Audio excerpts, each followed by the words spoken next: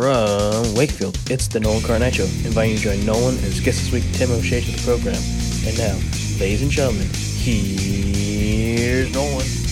Welcome back, ladies and gentlemen, to another edition of the program. Joining me this week is a legend, and I repeat that, legend in the basketball world. Not only was he a player at BC under coaches like Gary Williams and Mr. Davis, he also coached at URI as an assistant coach. He helped bring in one of the greatest URI players of all time, Cuttino Mobley. He also coached with Al Skinner at BC. Then he coached at Ohio and Bryant, and then now at the Naval Academy Prep School in Newport. He is the one and only, all the way from Newport, Rhode Island, Mr. Tim O'Shea. Tim, how are you doing today? Good. Thanks for having me on. Of course, I have to share some and share some roadie pride with you after you spent all those glorious years at URI and then at Bryant as well. I mentioned at the Naval Academy Prep School. You've been there for a few years, but during the pandemic, it's kind of been a wild time, interesting times for everyone. And you got that job in 2020, I believe. So for you, what's it like now, looking at it from a coach's perspective, but a human perspective, that now things have sort of died down a little bit? Well, obviously, coaching at the prep school level, what I'm doing now is very different than the collegiate level, whereas I think COVID hit a lot harder in that environment because as the coaches at the collegiate level, we were responsible for the kids 24/7, Sure. Getting meals, all the logistics of the dorms, scheduling, trying to play games, travel, everything. Whereas the prep school, in fact, last year we had no games. 2 years ago we had no games. Last year we had a limited schedule, and this year we'll probably have a full schedule.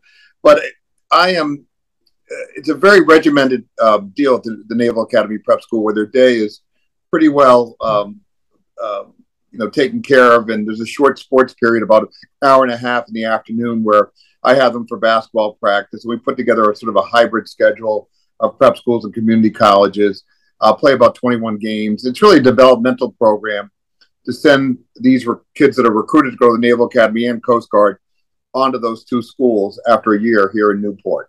And nothing beats, I'm sure, that beautiful view of Newport where you are. I'm sure nothing compares to that.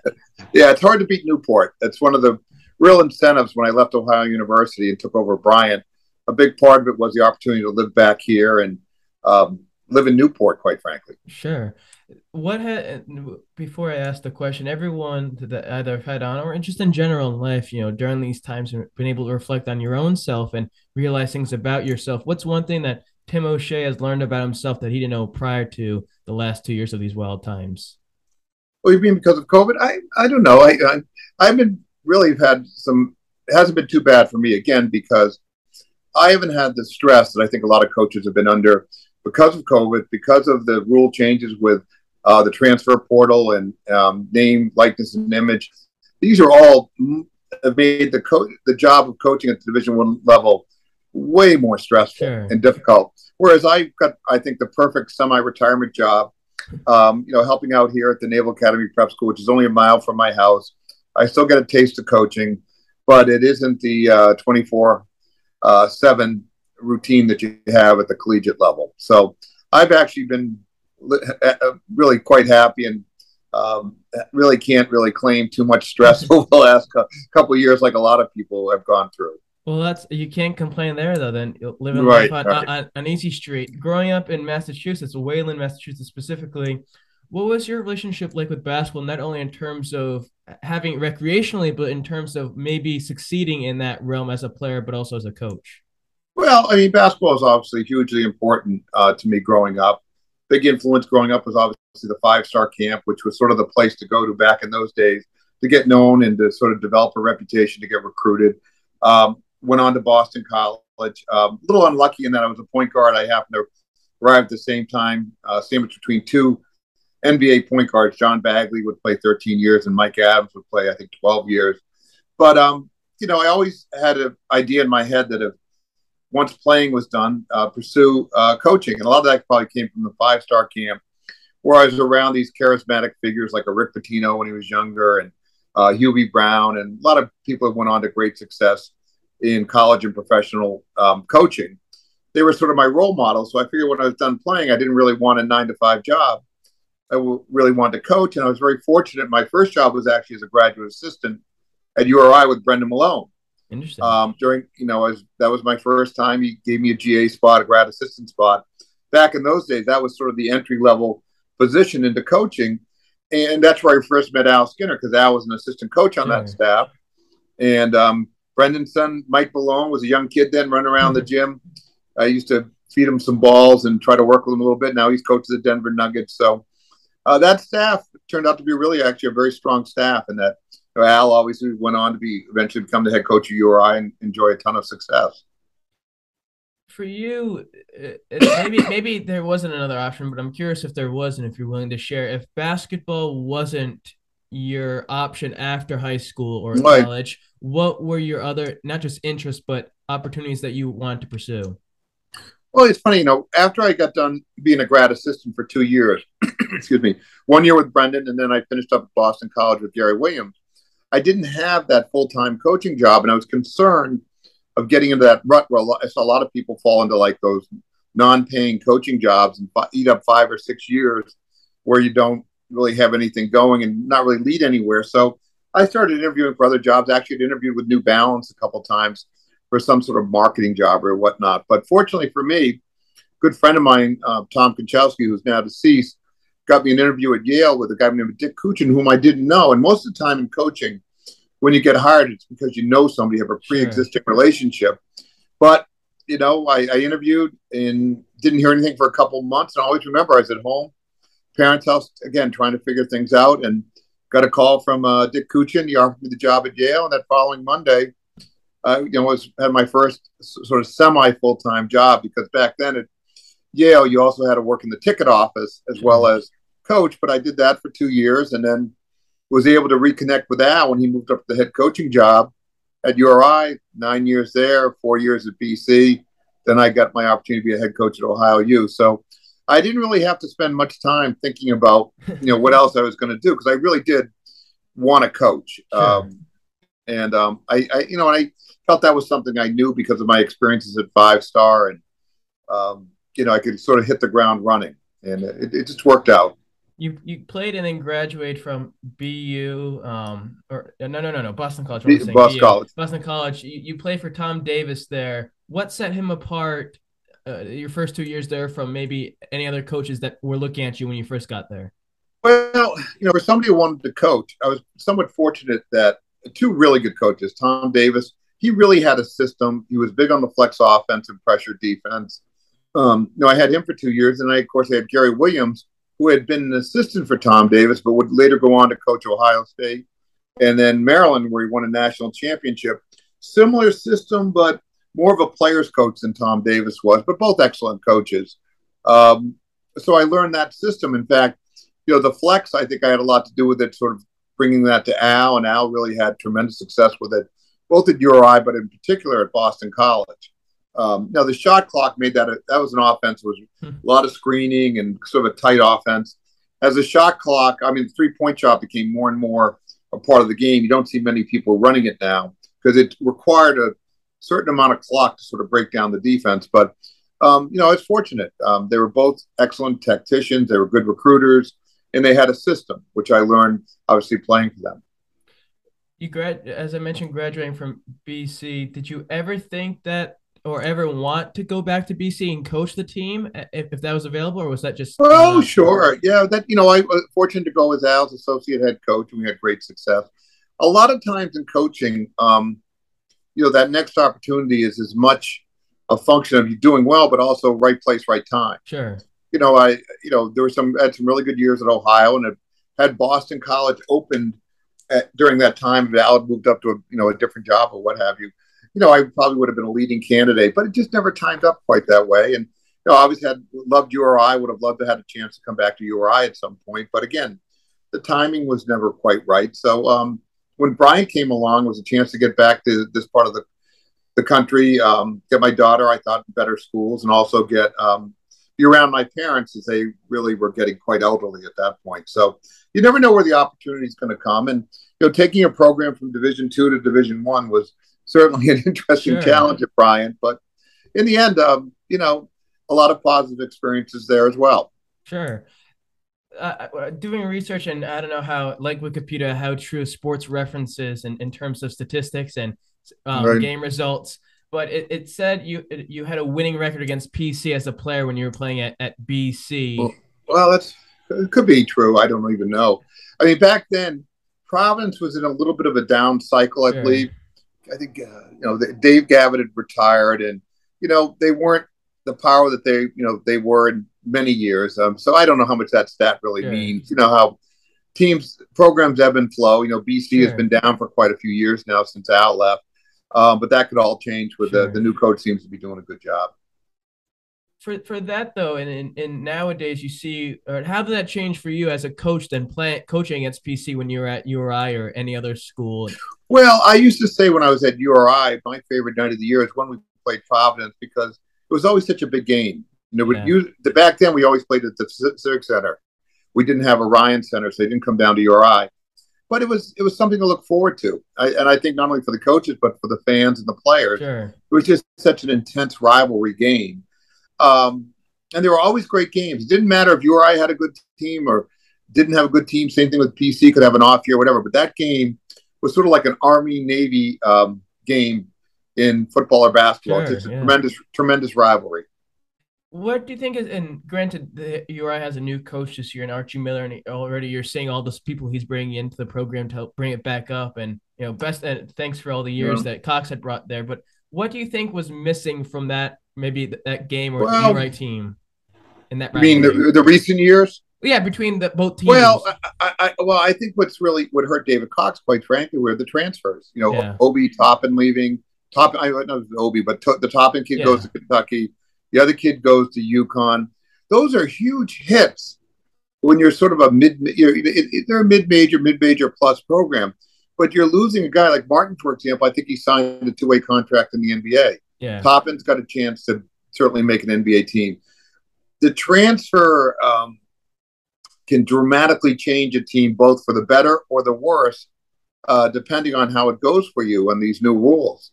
And I think, of course, now you've got the pressure to provide another source of income between name, likeness, and image. And a lot of sure. schools are struggling to figure out how they're going to do that. Well, and and I think instead of the basketball element, because you never know what happens Yeah. after your 3 or 4 years, people care more of what they're getting out of in terms of the monetary aspect and the media attention. And the basketball is more important, but nowadays it's all about that money. You mentioned your experience as a grad assistant for URI in both BC. What did that teach you in terms of coaching to then eventually getting assistant job or coaching job? Well, I mean, again, I was fortunate. I was around Brendan Malone, who went on to have a stellar career, both in the NBA mainly after he left URI, and Gary Williams, certainly coach one national championship. It just allowed me to be around people that were successful and well Sure. respected.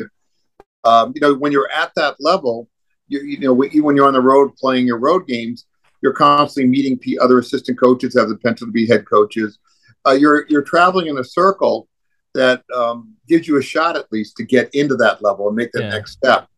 And unfortunately, I was able to get on the road full time at Yale, which was really a unique experience because that was an opportunity to recruit the whole country. Sure. When you're an Ivy League school, you're not regional, you're national. And I think that helped me a lot going from Yale back to URI with Al, the fact that I had that type of recruiting experience. At that point when you were with URI, I believe that was when Silk and Yeah. Silk Owens and Tommy Garrick were just getting there. What was it like to experience even just a little bit of them at that point? Well, I was there when Silk and Tommy were freshmen, and the program really was still struggling at that Yeah, point. And it really didn't take off until Brendan left, and then Tom Penders came in. sure. And I think sometimes the coaching change can be really beneficial for players. Brendan was a great coach, but I think Tom Penders looked at guys a little differently. And Tommy Garrick and obviously Carlton Owens, they flourished under his leadership as Yeah, well as did Kenny Green. Kenny exactly. Green really blossomed as a player, and it was sort of a perfect storm. Everything came together, and next thing you know, they're going to the Sweet 16. But I believe Yeah, Penders was only there 2 years, yeah. and then Al took over. But it And was a dramatic turnaround. But Brendan Malone deserves a lot of credit for sort of laying a sure. foundation. He just wasn't there for the turnaround. Very true. That means a whole lot, especially with some of the players nowadays at URI who have stayed there. You see Nice. Sebastian Thomas and Yep. others who have been there through the more darker times. You sort of mentioned that with Yale, or I shouldn't say that with Yale, but going from coaching at Yale, and it's a national level of Right. recruiting players, going from maybe BC Big East Conference to then going to the Ivy League. What was that like in terms of transition? Was that easy for you to make that? Well, I was just thrilled to have a full-time coaching job when I went to Yale. We had a great player by the name of Chris Dudley that would go on to play 17 years in the Wow. NBA. He was a backup center in the NBA for all those years, but he had a great career. We had good teams. I mean, it was a thrill, but I also thought I benefited tremendously from that opportunity to recruit the whole country and recruit without scholarships, which is a little more challenging. Wow. But at the end of the day, it's still the same thing. You've got to find good players and you got to figure out who you can get. Don't want to waste too much time on guys you can't get. And I think it set me up well to transition to URI. And obviously, we got it going pretty good there at times. You arrive back to URI a year off, I believe, of URI making to the Sweet 16. Right, And Al Skinner's now there. He's the head coach. He'd been there for a right, few years prior. What right. was the conversation like between you and him in terms of what you want to provide and what the team expectation was like? Well, I think it was tough for Al to follow Tom Penders because Tom Penders had been so successful. The program was really at a high, Sweet 16 run, and some good players had graduated. So, it was a little tough in the beginning. We still had Kenny Green, who was by far our best player, but Tommy Garrick and Colton Owens were gone. The Sure. backcourt, which is probably your most important positions. We had transfer Eric Leslie from Villanova that, he was okay, but he wasn't at the same level those other guys were at. So we struggled the first couple of years. And then, we were able to get Mike Brown on a transfer. We took a big kid by the name of Michael Anderson, who took a while to Yeah. develop. Then got Antonio Reynolds Dean, and then obviously we got Tyson and Catino, and we were able to build it up. But fortunately, we were also fortunate too that people were somewhat patient because I think it took us until that fourth year to really get it going again. And then when we did, there were several good. We beat Purdue in the NCAA Yeah. tournament. We had Glenn Robinson. We made a nice run in the NIT, which was still a very prestigious tournament back then. And we had some really good players. And that was a great time for the Atlantic 10. I believe one year we had 5 teams get in. Remember, Wow. Temple was a powerhouse then. Yes. UMass was a powerhouse. GW was really good. I'm trying to think. We were an NCAA team. And I'm trying to remember who the 5th team was. GW, Temple, UMass, us. And there was one other team. And, I believe it was Virginia Tech. They were in the league then. Yeah, there were some different members back then. But it was a great league. What was it for you? I mentioned in the intro you brought Katino Mobley to URI. You're the one Right. who dealt with that.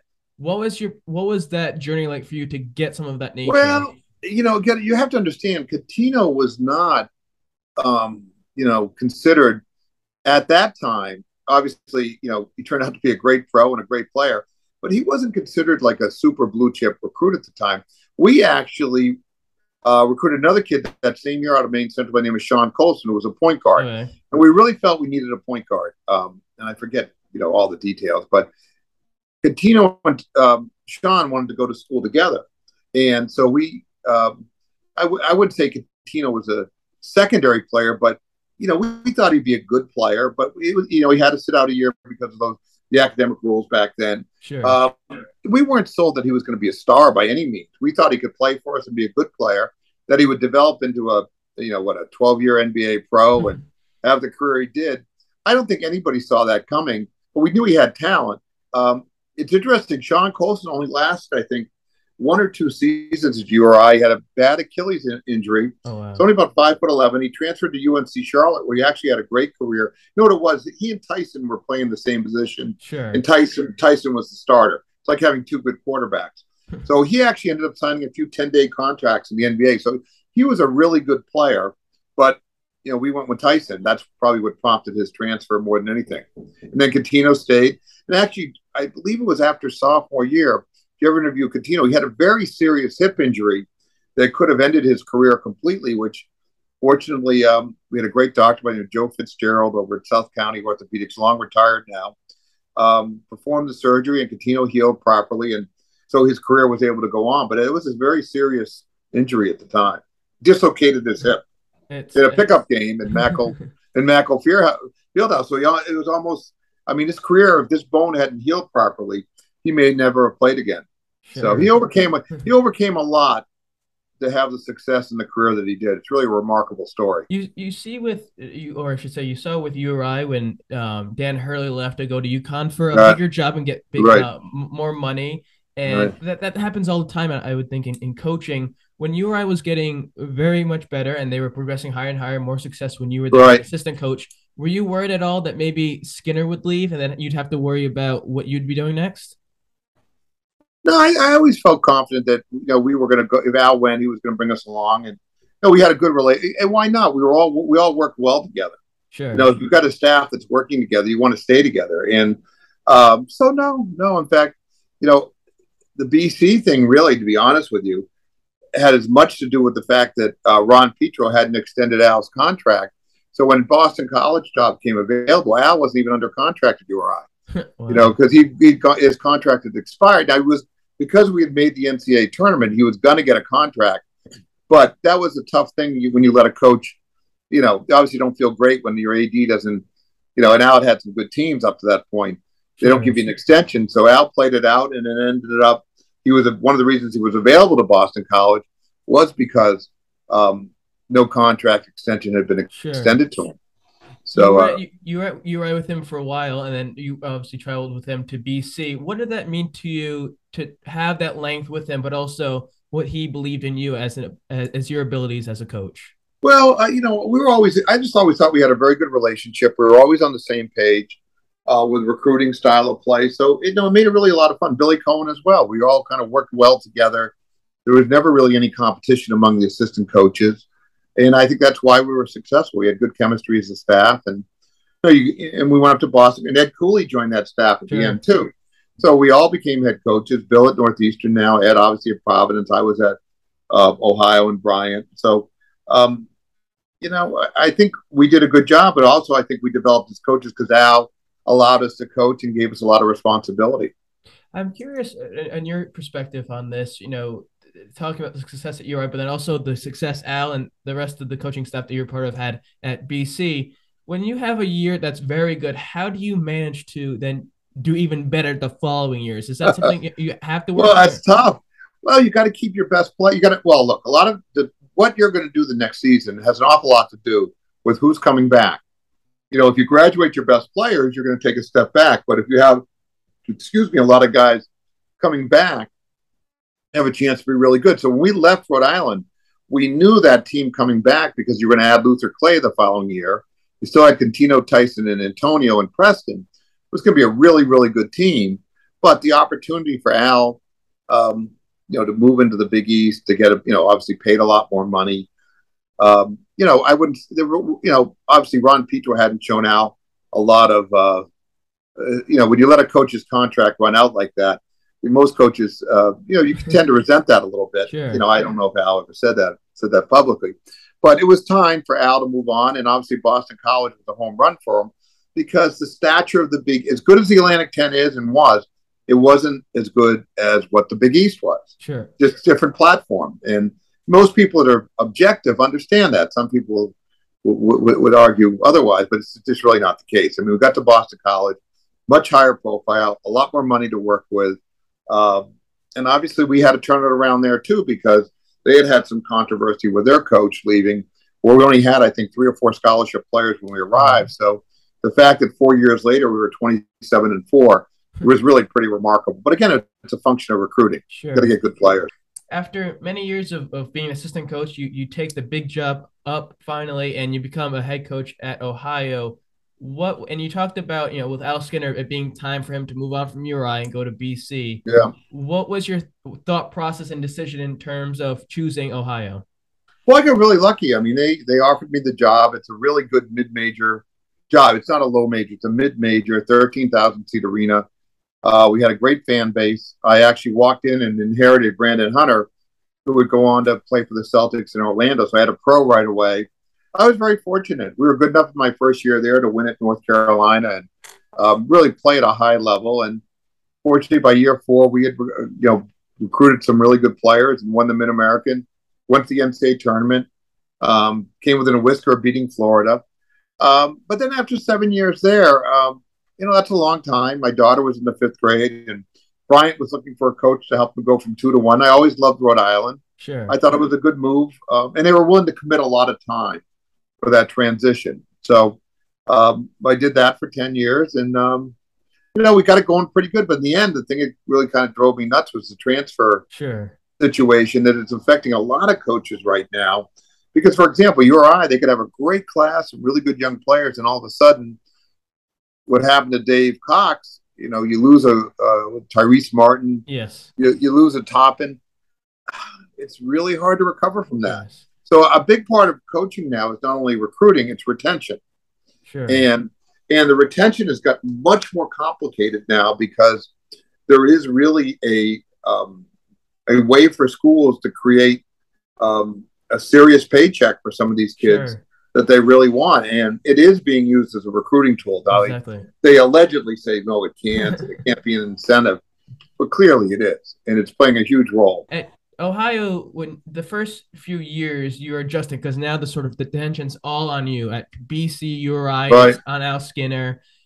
How do you deal with that as a new head coach of a school? Well, I was lucky. I inherited good players who could win. I mean, winning is the cure-all for any coach. And I was fortunate to Ohio was a well-financed program, very similar to URI, budget-wise, even facility-wise. At that time, we were better than URI. We had a spectacular arena out there. It's a real college town. I was very lucky. That's not the type of job an assistant coach normally gets as their first job. Sure. It's almost like you go to a small school, do well, then maybe you get to go to Ohio. Again, I was fortunate. I was lucky. BC was sort of the magic team that year in the sense that we had gone from, I think, 12 wins to 27 wins. And I don't know, right place, right time. And it just worked out. After there, you go to Bryant, where Yep. you spent 10 years and then retired there. You mentioned taking the school from D2 to D1 and Yeah, dealing it with was that. brutal. Well, I want to ask you about that briefly. How committed were you to rolling up your sleeves and getting ready to Well, fix that? it's the same thing, but it was tough. I mean, I'll tell you why. Because Bryant, now they are going to build a new arena now, which is great for the basketball Yes. program. But really, to be honest, anybody, I'll say that it's a high school gym, and it had tremendous challenges. But I also thought the benefit of being able to get back to Rhode Island, to quality of life and all that. I thought it was, and I'd had enough experience and confidence as a head coach. I thought, in the first 4 years, too, when you transition, you're not eligible for anything. So it's like being on probation. So my goal was by year 4, when we were eligible again, to have a competitive team. We almost won the league. We had some good years. But then this transfer thing became the new phenomenon, which I always tell people, I don't care what level you were coaching at. If you had a kid averaging 20 points a game at whatever school, that kid was the happiest kid in your program. You never had to worry. Now, all of a sudden, this transfer, I guess, trend or whatever was just starting to take off. And I remember last year we had lost a leading scorer and rookie of the year in the previous spring. And again, that's like what happened to Cox. You lose 2 of your best guys. Yeah. It really just takes the wind out of your sails as a program. So what you see happening in a lot of schools now, and Bryant would be an example. I think this guy's doing a good job. All you do is take transfers because it's a one-time transfer. Because you think as a coach, well, if I get a high school kid and he does well, it's not going to stay. So now I'm better off just taking, 1 and 2 year players. So I don't like the trend. I think it devalues education. Sure. I think it the probability of the overwhelming majority of these kids that are transferring, moving up, are never going to make any real money playing basketball. They might make a little NIL money, but it's not going to be anything substantial. Sure. So I think the game is in a really tough place right now in terms of the culture. Well, you see at a school like URI, they get a guy from UNC to transfer, and that's great. Yeah. For a kid from a good school to come there. But it's different because, and you mentioned this, it's hard for a school like URI to be able to lose all those players and then try to compete, unlike a big-time school that can just reload 5-star players. And the problem is you're getting a kid from UNC that didn't play. Exactly. So is he really good? You don't know. I mean, you hope he's good enough, but if he was good enough to play, he wouldn't have left. So you're getting sort of their, I mean, I don't even know who the kid is, but in a sense, you're getting the kids they don't really care if they lose. Sure. And then you got to hope you can make something out of that. But it makes it hard to compete against those schools if those are your aspirations. So I think recruiting's gotten way tougher. I think you're going to see more of these coaches. I think one of the reasons they wouldn't say it out loud, but it doesn't surprise me to see Jay Wright, Coach K, Coach Williams, all these guys all of a sudden decide they've had enough. Because one of your jobs now as the head coach is you have to really cultivate your boosters and get them in a mindset where they're willing to give some of these marketing deals out and name like this image deals in order to get players. And that puts you in a very uncomfortable position as a head coach. You get somebody to fund one kid and the kid's not playing well, not playing well. You've got to take that booster's call. You've got to sort of placate them. I don't know. I think it's a real mess right now. It's scary, and who knows what's going to happen. And when the money gets bigger, it's going to get even more scarier. For you as a coach, you've coached or played at every playoff level, right. The NCAA tournament, NIT, CBI, conference tournament. Your preparation is it the same for each one, or is there different ones for? I mean, NCAA tournament's the big one, but what's it like for each? Yeah, I mean, the NCAA tournament's only relevant if you have a great regular season and can make it. So, as you progress through your season, if you're fortunate enough to get to the postseason, and really the only tournament anybody really cares about is the NCAA. Yeah. I mean, at this point, I mean, you go I know that it runs the CBI, and that's great for depending on where you're at as a program, and with something called the CIT and even the NIT. I don't know. I mean, all eyes, all attention goes to the NCAA tournament. Yeah. It's sort of the holy grail, and certainly that's the standard by which people judge a URI coach, because you get them to the tournament within a certain period of time. And if you don't, you're probably not going to be the URI coach that long. Sure. So I can understand why coaches want to see the tournament get bigger so more teams get in. Sure. But if you saw this recent deal, the Big Ten just struck for the media rights, like $8.5 billion, you have to wonder how the Power 5 conferences and everybody else, when you come to these 350 basketball schools, how this is all going to work moving forward, because the gap between the haves and the have-nots seems to just be getting a lot greater. At the prep school level, being at the Naval Academy preparatory school, at that level, how do you, and although you may only be with them for a year before they're gone, how do you get them to still have passion for the game, even if you're with them for a short period of time? It's easy. These kids are just high character kids that really want to, do well at the next level. And with my background, Division I, I think I can do a lot in terms of preparing them for that. But they have a competitive schedule. The Army Navy game, West Point has a prep school as well. That's a big game for these kids. Now, when you've got kids that are motivated to play at the Division I level, as these kids are, this is a great opportunity to get stronger and get better, and they seem to embrace it. They're not hard kids to motivate. Obviously, if they're going to go not only attend the Naval Academy, but then commit 5 years of their lives afterwards to military service, these are very high character, highly motivated individuals. They're very easy to coach. Well, I'm sure it also helps from their perspective to have someone like yourself who's coached at the highest level and has found success to show them, to tell them, hey, this is what to expect. So, what I'm teaching you is sort of something that you should sort of live by both on and off the court. I want to do this quick little thing before the end segment I have. You spent, being at URI, you saw a lot of good players. If you could do a all-time starting five at URI, who would it be?